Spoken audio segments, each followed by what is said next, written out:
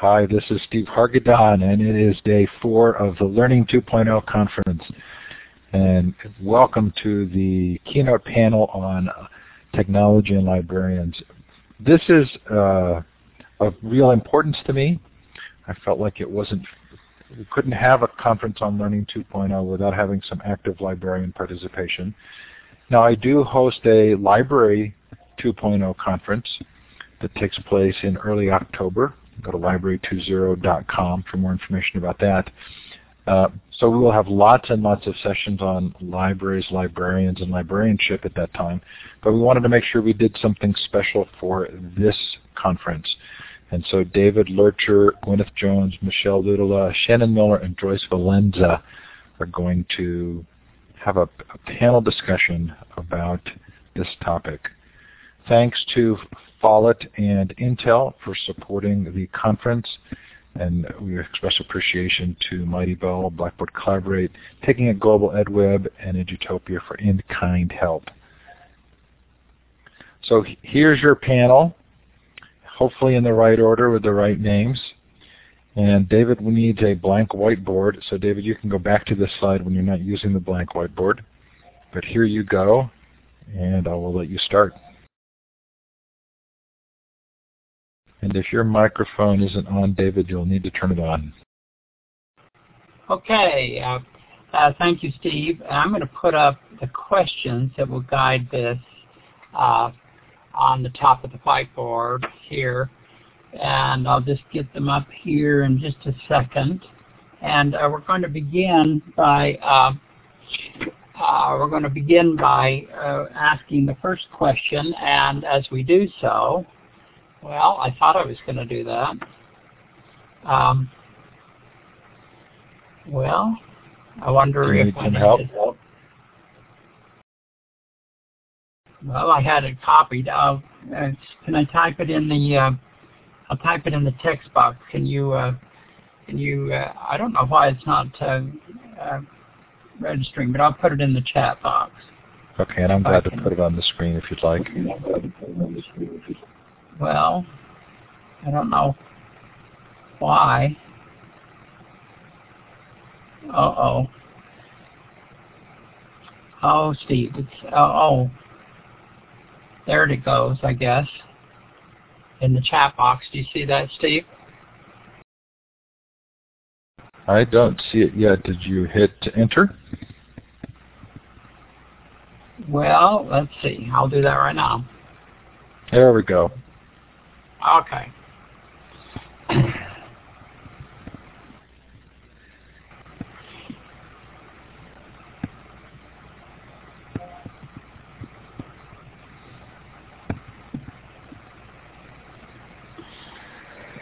Okay, so there's the kind of the overall questions that we'll be asking our panelists today, and thank you all for agreeing to participate. So I thought you could introduce yourself kind of with that first question. You know, what's happened to you in the last 5 years as this whole technology has descended on the world? And so I'll just close my mic. Gwyneth, why don't you just start?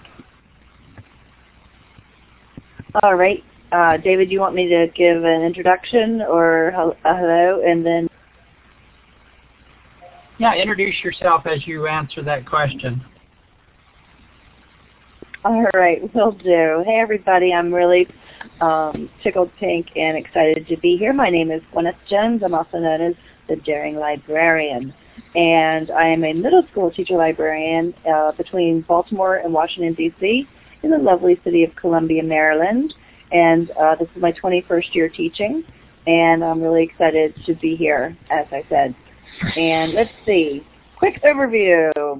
With the proliferation of information and technology, how has your role changed as a teacher librarian in the past 5 years? I'd like to think that with the kind of, thanks George, with the kind of mentoring I've gotten from Joyce and Kathy Schrock and so many of our wonderful leaders, and definitely with the support of my personal learning network, my game has really changed a lot. And my role, however, as a teacher librarian in my school has not changed all that much, except for, I suppose, being more of helping with testing, with that wonderful state standardized testing.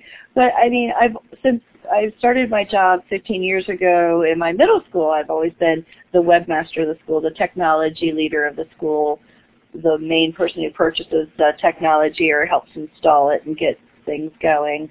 My role as a teacher, collaborating with my other teachers, reaching out to all the different subject areas, especially math and science, because, you know, I've got my English teachers and my social studies teachers already sort of drinking my Kool-Aid. So it hasn't, I'd like to say it's changed a great deal with the technology, but it hasn't. Honestly, the technology has just changed the modality with which I engage my students and my staff. So it's really more about collaborating to find out what their needs are, fitting them in, and hopefully teaming to be successful. And I'll pass the mic over to the next person. Joyce, you want to start? Sure. You know, I just looked at that question with through a new lens, and I put a link in there. And I've been thinking about change, and I don't think we've been teaching different things. I just think we've been teaching things differently. And as I'm looking at how we might have reinterpreted this stuff, you know, I'm thinking about how the various different principles of librarianship may have changed. When I'm thinking about intellectual property, I'm thinking about how the big shift for me has been from very rigorously saying no to so many things to much more enthusiastically saying yes. And I've called that from being gatekeeper to cheerleader, because I'm celebrating fair use and Creative Commons in a way that I didn't know when I started in this field 35 years ago. And I may have the longest on-the-ground experience. I know everybody's been a librarian in this panel, but I've been doing it for a really long time. And then the other note is, like, when I had kids right before, certainly there was no audience other than teachers' eyes only. Networking has changed, bringing authors and experts into the classroom, helping other teachers do the same thing, sharing reading experiences, celebrating intellectual freedom absolutely has changed, because we're fighting on a whole bunch of different battlefields, waving the banner of intellectual freedom. Where we used to be defending books only, we're now, and I know Michelle can speak to this a lot more expertly than I, we're really waving another banner of intellectual freedom and making sure that all students have intellectual and physical access to the tools and the content they need. Certainly cataloging has shifted. Certainly how we're providing content and tools to learners and teachers has changed. Curation has, the tools for curation have shifted. The notion of collection has shifted. Our physical space has shifted, and I know that David's Learning Commons is part of the change in that model. And how we retool has shifted. How we deliver professional development to each other and to the faculty we've served. And I guess that'll serve as a little bit of an introduction from me. Great. Michelle, let's hear from you. All right. Well, I'm going to go since Joyce kind of gave me a nice segue to talk about a few of the things that I think we focus on a lot. 5 years ago, I was really teaching a fairly unimaginative program. I think, honestly, it focused on, accessing databases and books and probably putting together bibliographies and focusing on the research and the reading, which I'm still doing. But I think that there are a lot of things that have really redefined how it is that we teach. First, e-content, second, participatory media, and third, mobile learning. And really, these three things are kind of redefining the parameters of how I actually deliver instruction. If you look at Big Six that locating resources piece, we're kind of getting stuck there, I'm finding, because I find that a huge part of my job is actually just on trying to figure out how to get e-content to students, how to find a usable and manageable and user-friendly portal to package, or as Joyce likes to use the term container, and I love it, sort of a container where they can access all of these digital resources in one place so they don't have to go out to 50 different places.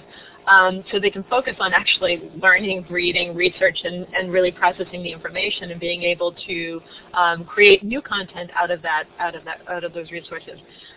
But mobile learning comes into play because how they're accessing it depends on what the tool that they're using to access it. And really, for the most part, our kids aren't really using desktop computers to do a lot of their work at this point. A lot of them are using whatever is in their pocket. So we have to try to deliver that library pretty much in, and this is again, Joyce and I were talking about this just 2 days ago, last night.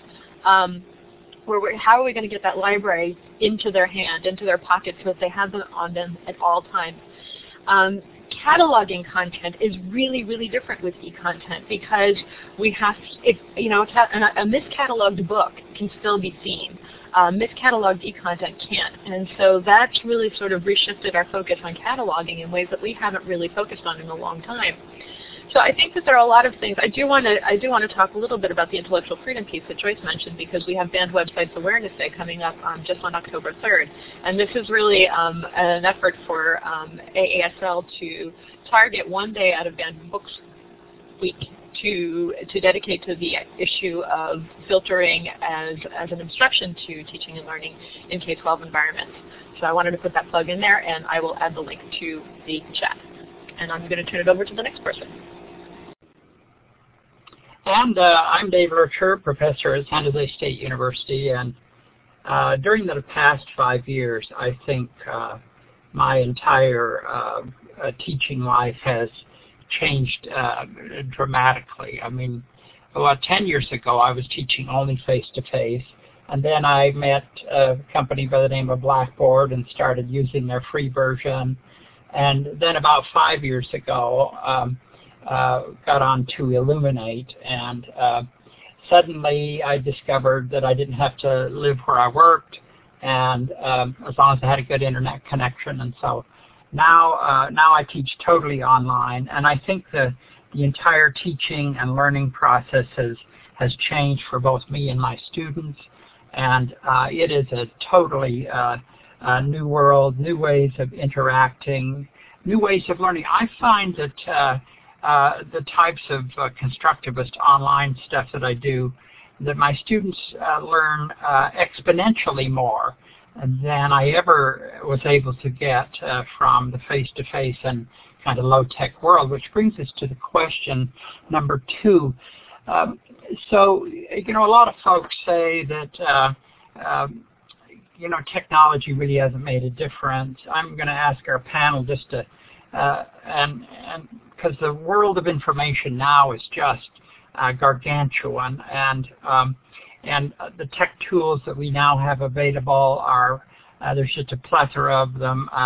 So what difference, are you seeing any boost to teaching and learning in, quote, this new environment? So, David, do you want them to raise their hands?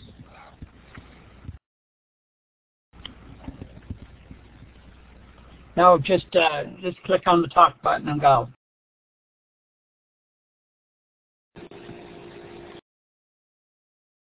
I guess I'll get started with that. The answer is yes. Is it being measured? And I think the answer to that is no, because I don't think we have a metric to really discover the type of learning that I'm observing anecdotally. And I think that's something I'd really like to start working on.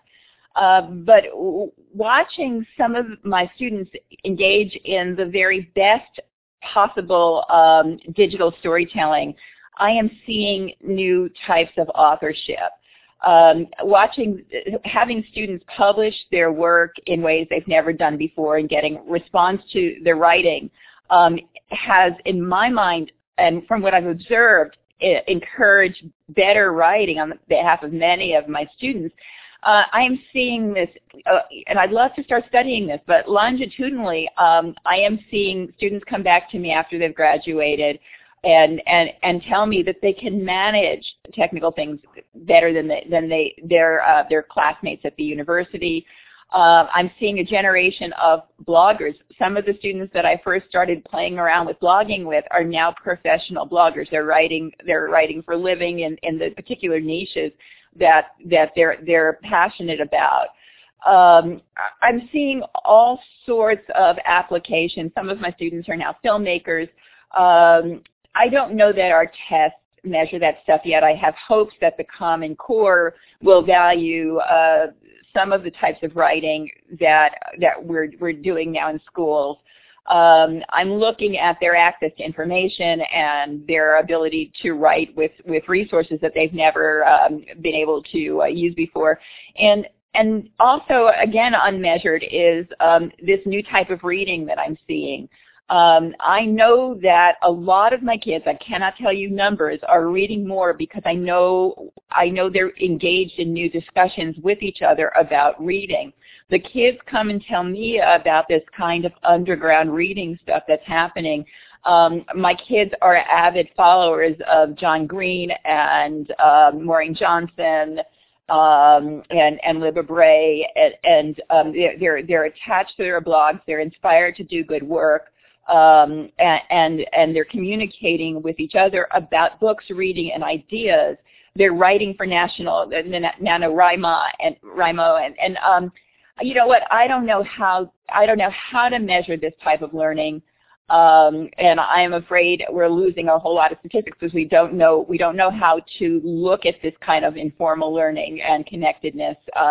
But I know that those students are the students that I am really excited about, not necessarily the kids who do great on the, I love all of my students, but the kids who do well on the bubble test, we're measuring, we're capturing that, but we're not celebrating a lot of the achievement that I see going on less formally and less schooly.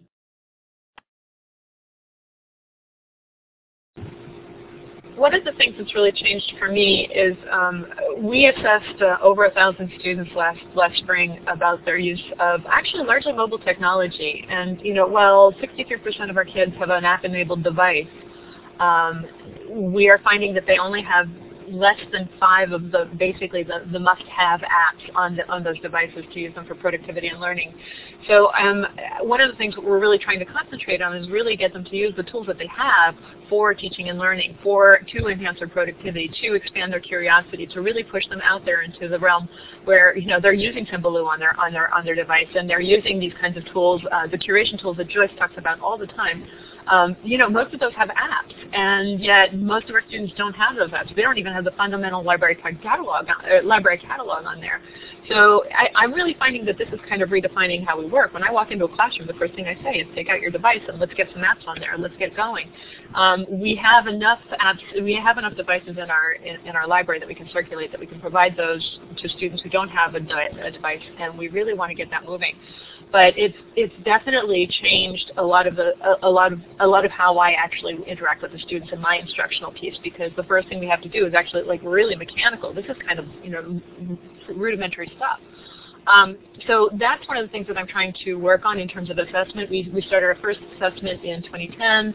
We did another one last fall. We did another one last spring, and that's one of the things I want to continue to see. And then we want to look for correlation in terms of learning and understanding the program and what the services that we offer and how they are integrating that into their own development and their own original work and creation. I'll stop. Gwyneth? Thanks, Michelle. It's so exciting to hear the things that you guys are doing in the high schools. In the middle schools, it's a little bit different in the fact that I bring in mobile apps to my kids via other kinds of ways, because theoretically in my school they're not supposed to have their cell phones in their pockets. And so I bought a couple iPod Touch Generation 4s, and then I created a permission slip, though, for when we do our digital discoveries using mobile apps and mobile devices. And I'll go to the classroom the day before that the kids are supposed to come into the library, and I'll pass out they're like a half-sheet permission slip, and I've made that available on the wiki, and I can get that to you. If the latest version's not on there, I'll update it.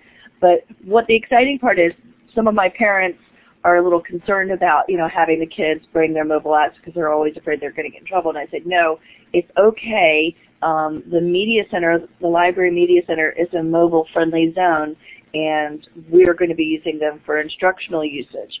So the parents sign off. Yes, I give my child permission to bring their library their mobile app, enacted phone and app-rich phone to the library to do those kinds of activities.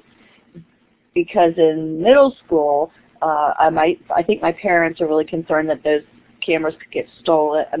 Phones could get stolen or messed up or what have you.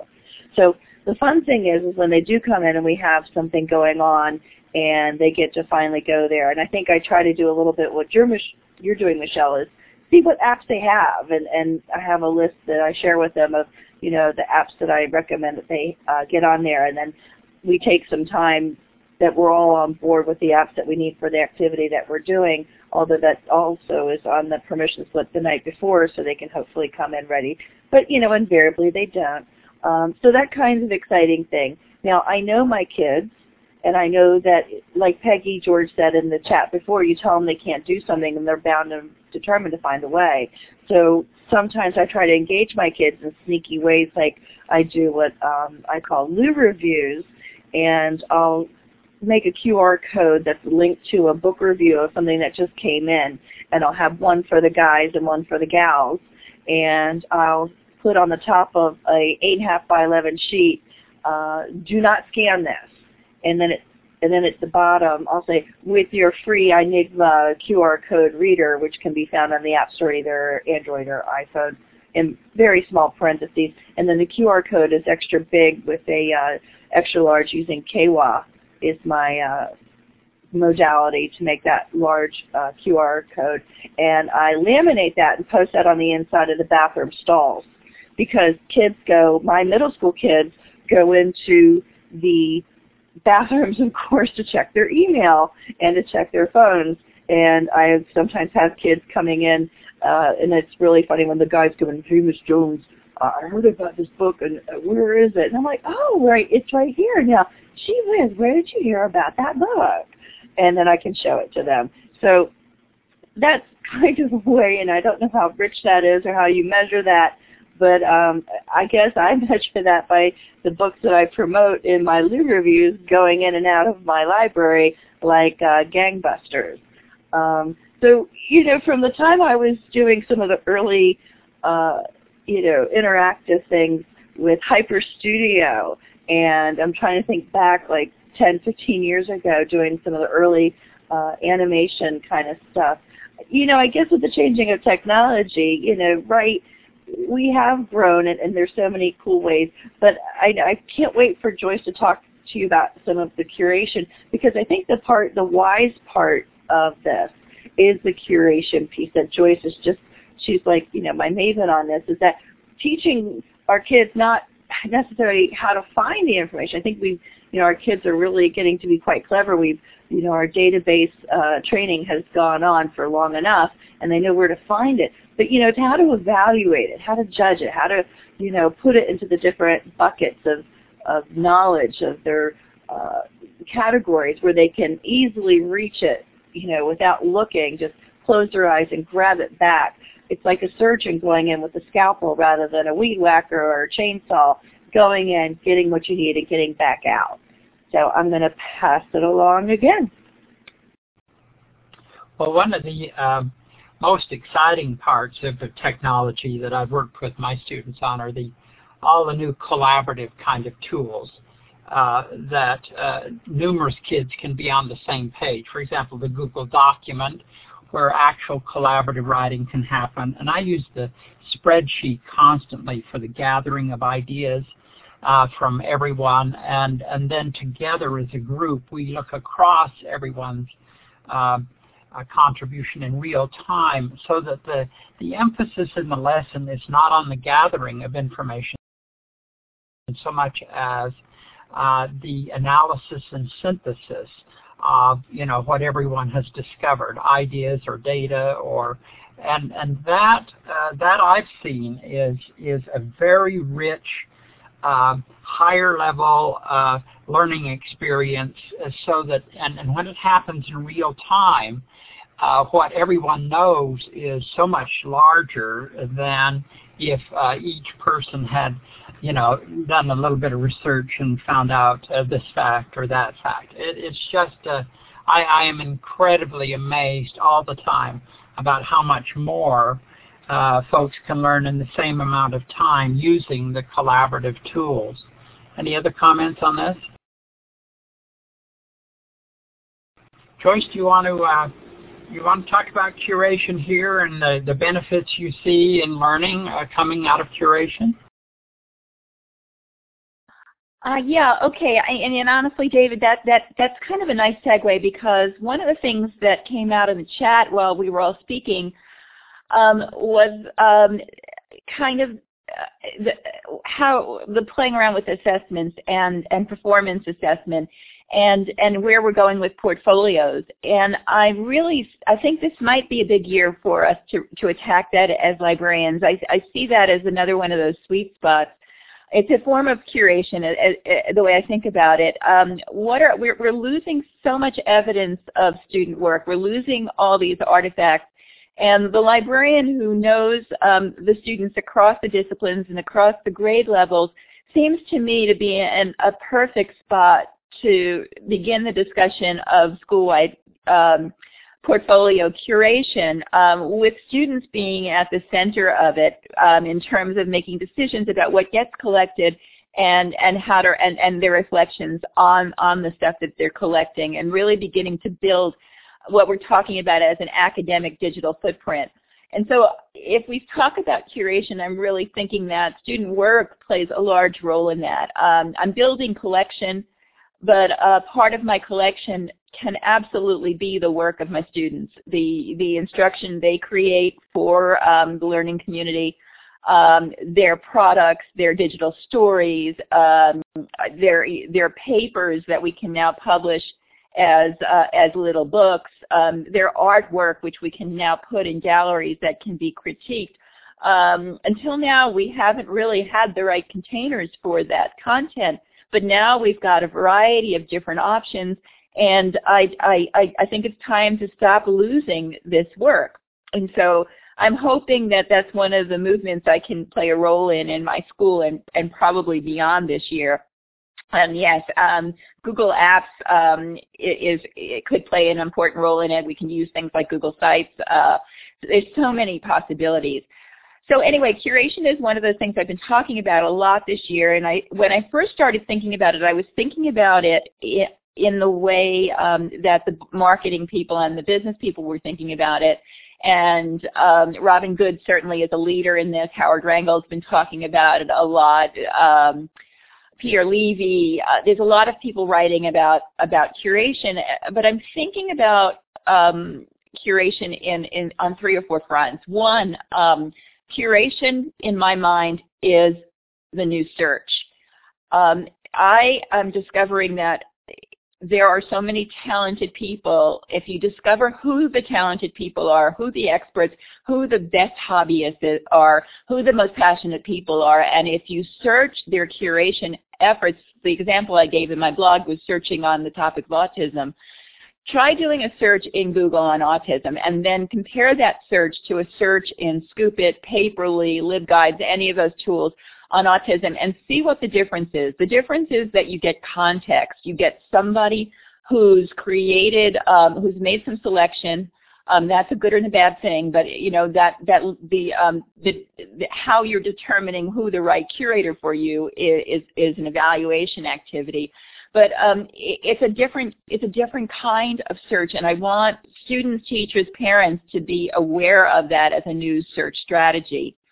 Number 2, curating with kids is the opportunity to get kids to build a kind of a knowledge center for themselves.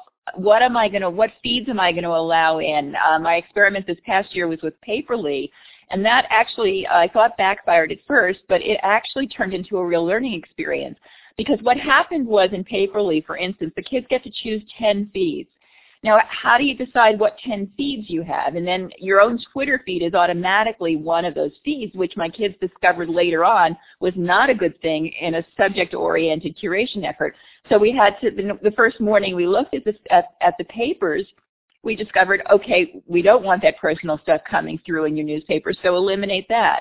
And if you get 10 different combinations and you have to choose hashtags, which hashtags are you going to choose? Which @ signs are you going to choose? Are you going to choose an individual, Or are you going to choose a major organization or a major publication or a major lobbying group? And if you do that, will you get the benefit of multiple seeds? And that old game, like, what would you wish for if you were given 3 wishes? I'd wish for more wishes. So what you can do is, if you're choosing feeds, you choose the feed of another curation effort. So you're getting you're curating the curating efforts. I know this is getting really complicated. In any case, so for kids, I'm discovering that curation actually is a learning activity. It's about evaluation. And for some of my kids who got their things really off the ground, they developed a niche of followers. So if they're curating about a particular type of fashion or skateboard parks, they really have a following, and they're making a difference in a particular community. And then I've discovered also that my curation efforts for my various different constituent groups makes a difference in their lives. If I do not curate, for instance, the ebooks that come out of my various subscriptions, they go undiscovered and the money gets wasted. When I do curate for a particular project or a teacher or a professional development activity, then things get discovered. And when I do it collaboratively, we build knowledge together. So I see that as self-curation. That's an interesting thing, too. That kind of fits into the portfolio idea, David. And it also comes in under the idea Harold Jarch talks about personal knowledge management. I think we curate for others, but we also curate for ourselves. I mean, there are things I don't want people to discover that I'm pulling together because it feeds my thinking. So anyway, that's the beginning. I could talk for 20 hours about curation, but I better stop so other folks can join in if they like. Well, I certainly agree that this is a whole new world. In fact, as you know, Joyce, I've been working on an expanded kind of idea of what information literacy is, and it's kind of like your own personal learning environment, which is a little broader concept. And I'm going to put in the chat a URL where a kid is describing what their virtual learning commons looks like. And in this, I think I put the wrong one in there. Anyway, the whole idea that the first thing you do as an individual is you build your own portal into the world of information rather than having it come at you, which is a juggernaut that just overwhelms everybody. And then as you construct that and keep that fresh, you're building your own personal learning network that Joyce has talked about. That's your own personal curation. That's the people you listen to. That's the tools you use. That's all the work you're doing. And that ends up, in a portfolio which is both private and personal. So if anybody Googles you, for example, they see what you try to put out about yourself rather than what just turns up. So you have a little more control over what. So you're building this personal expertise and the whole idea of collaborative intelligence, what you contributed to as well as what you created yourself. And that kind of builds just this whole world that you have some control over, and in which you're exhibiting for the world what you know and are able to do. I'll open it to any other comments on that one. I'll take that. I'll grab the mic for that. I'm very passionate about some of the topics when it comes to transparency and creating a positive digital footprint for both ourselves and for our students. And it's really challenging as, again, a middle school person because, honestly, there is nothing set up in my district for creating a positive digital footprint for my students because everybody's so gosh darn concerned about safety and privacy issues. And I keep, trying to push them forward saying, well, I'm getting permission from parents and from my administrator, and I'm going to apologize rather than ask permission from my district, and don't tell my district this, thanks a lot, because I think our kids need to start creating those positive digital footprints. And in middle school, we do that just with the first name and maybe last initial. But by the time they get to high school, if they don't have anything, then that's a concern. And then I asked some of my high school teacher librarians, I was like, well, when they leave high school, how much of what they did for you guys is published online that people can see and not in protected little walled gardens of, you know, private wikis and such? And most of them are saying not much. So, you know, Joyce has a wonderful slide in one of her presentations of a girl drinking, you know, beer out of a bottle, you know, with the idea that this is not what we want to have come up as the only hit when students are, you know, going to be Googled when they go for that, you know, college interview or for that job. And yet it seems like that seems to come up over and over, that they don't really have much kind of, you know, positive digital footprint to go behind them. And likewise, you know, when I see other new teachers and people part of my PLN and I Google them and I only see, you know, one or two things come up, if anything, you know, what kind of model are we if we're not presenting the best way to be visible to our community and to our practice and to the administration and to our students? How can we, you know, preach creating a positive digital footprint when, you know, the only thing that comes up when we Google our names is maybe rate my teacher. And then we have no control over that, you know. And, yeah, I'm really lucky. I've been sweating it for years so far and rate my teacher in my school. You know, the fact that I'm even listed as a teacher made me really thrilled because, you know, sometimes people don't think teacher librarians are teachers. So, hello. But I've gotten some good reviews. So I'm going to post right now a link to a presentation I did called Transparency is the New Black. And that is going to give a lot of slides on how that we can boost our transparency in our professional community and with our practice. And I think a lot of these things can be transferable to our students, of which, you know, like I said, we have to, you know, strive to help them craft that presence so that when they leave us, all the cool things that they are, you know, doing can be found. And I'll pass that on to probably Michelle. Actually, there's an interesting thing that's happening in the chat about public versus private work. And I have to tell you, we have some amazing examples of how making kids work public has really, really given them authentic experiences that are really going to enhance their digital footprint. And when you know, we harp on the kids all the time. You know, when they come into the high school, the first thing we tell them is get on Facebook, you know, like the library. You can friend request your school librarians. Your teachers will be there with you.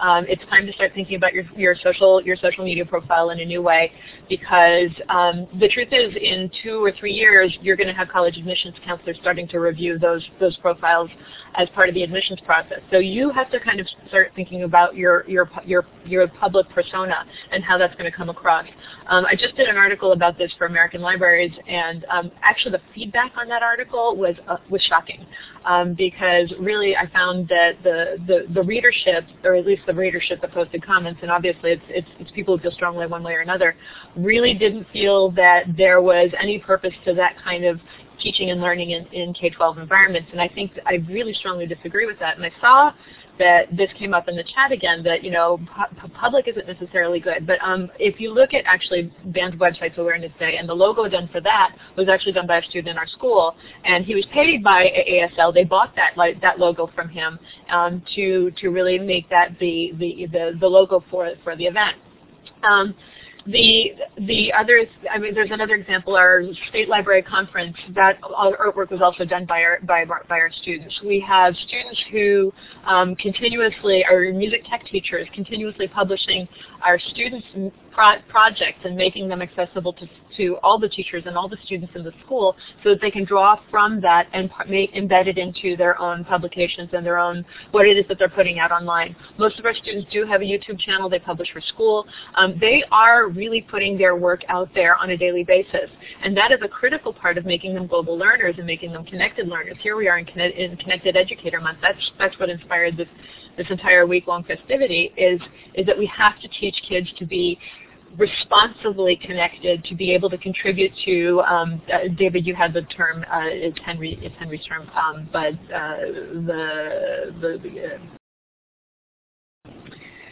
our universal culture, our Joyce, you know the term.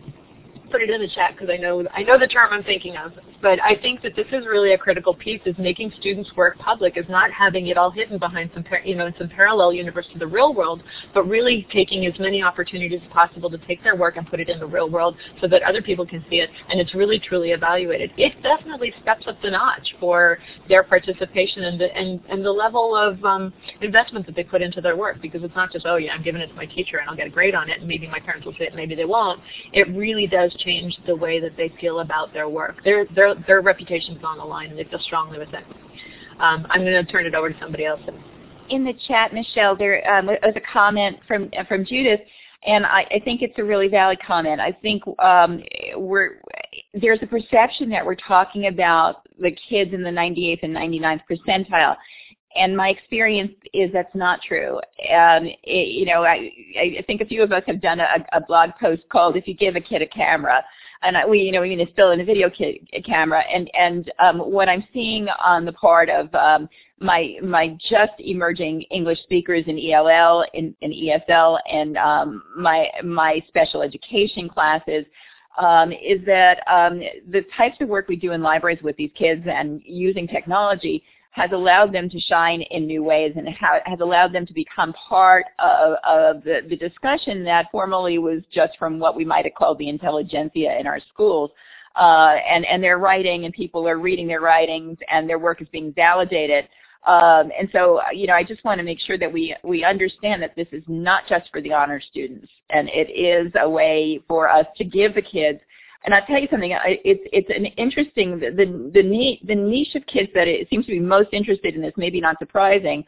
It's bringing out the art, the theater, the musician kids, and pulling and the mathematicians, the design kids, pulling them together and giving them new spotlight in a way that was only there for their national merit finalists and the football players and the stars.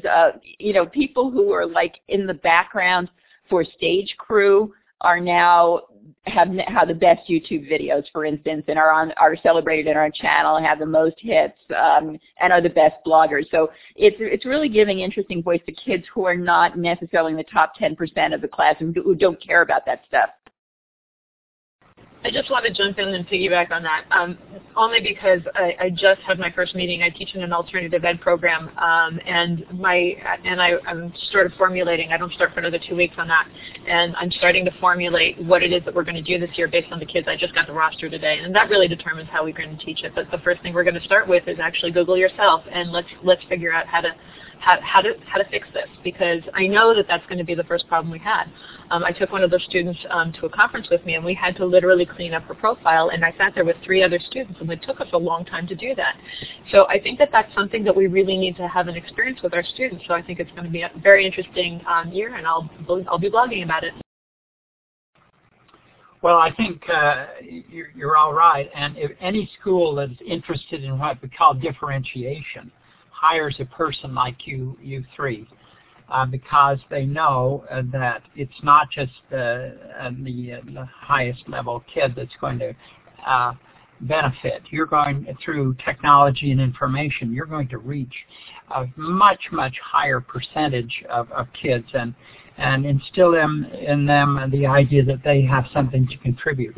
And I do think there's 3 levels that are starting to emerge, at least in my mind, of participation in this whole world.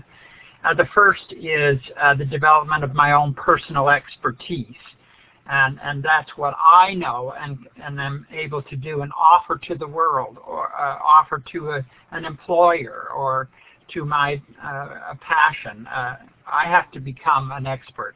The second level, I think, is cooperative kind of work, where I'm working with a team to and I put my piece into that puzzle. For example, if I'm making one of the car parts to a car, that has to be done. It's done cooperatively, and my piece has to fit exactly into that puzzle so that the car runs.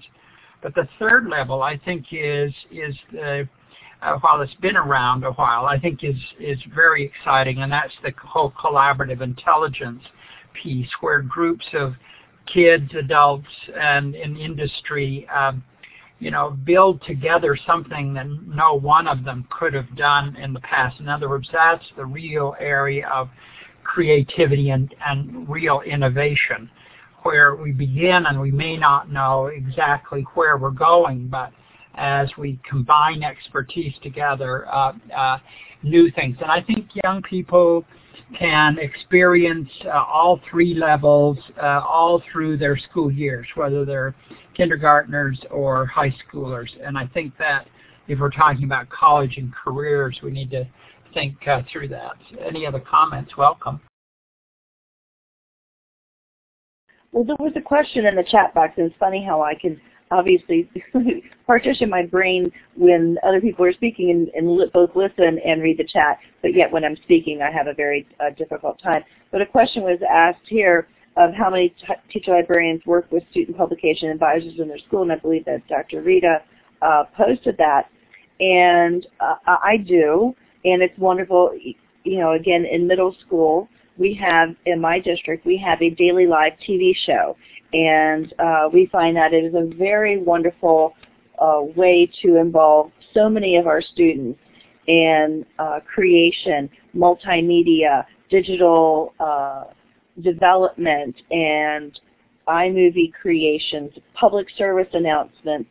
And I really try to, and both the GT teacher and I work together, and we try to make an effort to get as many kids from all the different kinds of pools of kids that we have, because I come from a very wonderfully rich, diverse student body, both ethnically and socioeconomically. And I really want to see, of the 120 kids that we have involved in that every year, that when kids watch our show, that they see themselves in it. And if we work with the ESOL kids, and we work with the regional kids who are seriously emotionally disturbed, and we work with the kids who are at all kinds of levels, and we give special projects, special kinds of opportunities for them to have a foothold in that production. And I'll post the wiki that we have to our TV show. And that's just a wonderful, wonderful way that everyone can feel involved and have a sense of ownership over what we're producing. So that is just one example of that. And if that were taken away from me, and I've had to fight it in the last couple of years with shrinking times, taking away the, the different areas where we used to carve our TV show in the morning. We had, when I opened the school 15 years ago, we created that TV studio from the ground up, ordering that $20,000 beautiful blue curtain and our green screen and our cameras. We had like 10 minutes every morning to do our live show, and the kids would come in on their own. The parents would drop them off, or they would walk or ride their bikes to school. And again, all different learning levels, not just all the GT kids. Nope. Some, of course, a lot, maybe sometimes, but every kind of kid in there coming in early to write the morning script. We have a national news, local news, weather, sports, entertainment, and we do, again, special features, public service announcements, things for the green team, environmental kind of stuff. And it's beautiful, and it's a wonderful opportunity. And like Joyce with curation, I could talk about TV production with my kids and the wonderful ways it affords them to publish things and create things all day. So I'm going to pass on the mic.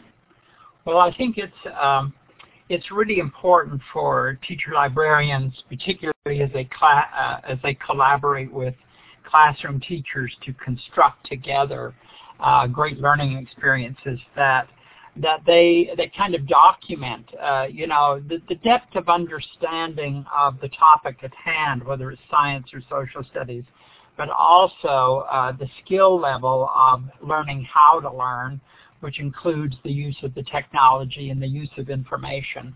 And that needs to be communicated constantly to parents, boards, etc., because I do think that two heads are better than one as we push the technology envelope. Well, we just have let's just get to question 3. I wonder if our panelists would respond to question 3. There's just a ton of challenges in opening this world of technology and getting the most out of it. And I wonder how you're dealing with those challenges and what your recommendations are for that. I guess I'll start, and I have to say, if it weren't for my administration, there's no way I would be on this panel right now. I happen to be in a district with the most visionary, forward-thinking administrators who really do pat us on the back, encourage us to try new things, to experiment, to make mistakes if that's what we have to do, so long as we can fix them and we learn alongside the students with them. I think that there's a comfort zone that we are afforded in this district that is really exemplary, and I wish it was more common than it is. And I think that's the only reason I'm here is because we get to try new stuff and we get to experiment with kids. I mean, I had an instance last year where I wanted to try Scoop It, but it was kids weren't able to set up their accounts. So I called my director of technology at 7 in the morning and said, hey, can you get this unblocked in their email account so that it's actually they're getting their check? So that they can actually just sort of cross-reference and make sure that they confirm their accounts within Scoop It. And by 7:30, we were able to launch the lesson with Scoop It as opposed to something that we already knew. That's a really atypical experience. Sadly, that is an atypical experience. I wish it were more common. It's really been what makes my job so much fun and transformational, and why our kids are really excited to come in and do work, because they get to try something new. They don't have to do it the same way. They don't have to do things the same way. They can use whatever device it is that they have in their pocket, and they can choose their tools. And I used to call this a free-range media, bring your own device school, but now I'm starting to call it a choose your tools school, because really kids do get to make decisions about what it is that they want to do, how they want to do it, and what they want to do it on. And that's very powerful to engender curiosity among our learners. I want to grab the mic because I'd like to sort of leave this with Joyce, because she does such a good job at sewing everything together. I agree with everything Michelle said, and I'm always in awe of what she does with her kids, and a little envious at times. But really, and I'm hearing, and I know when I speak, or when we speak, people are like, but how can I do that? Where do you find the time? And yeah, but it's so easy to be discouraged in so many ways with that. Like, with whatever obstacles come our way in our districts with our technology. But we really just sort of have to find our ninja-style ways around these obstacles. And sometimes you'll have to apologize later before asking permission. Sometimes you'll have to download things at home and bring them in. Sometimes you'll just have to use paper and pencil. I have several different technology-engaging lessons, but that are pencil and paper. Again, David, yeah, make it work. Here's my Facebook UK wiki page where I sort of bring this out when, for 2 or 3 months of my school year, my kids are, not allowed to be on any of the computers because they're all being used for testing. So this is, where we can sort of have like either fictional characters leaving messages on people's walls using paper, pencil, PowerPoint template. There's an online version. There's all kinds of ways. And then I also at one point came up with an idea of a Twitter-style book review, and I was just brushing it up this morning in between passing out LCD projectors, document cameras, and laminating a gajillion pages for my people because I'm on my 4th day of school. Here's the Twitter-style book review. We're not even using Twitter at all because Twitter's blocked in my district.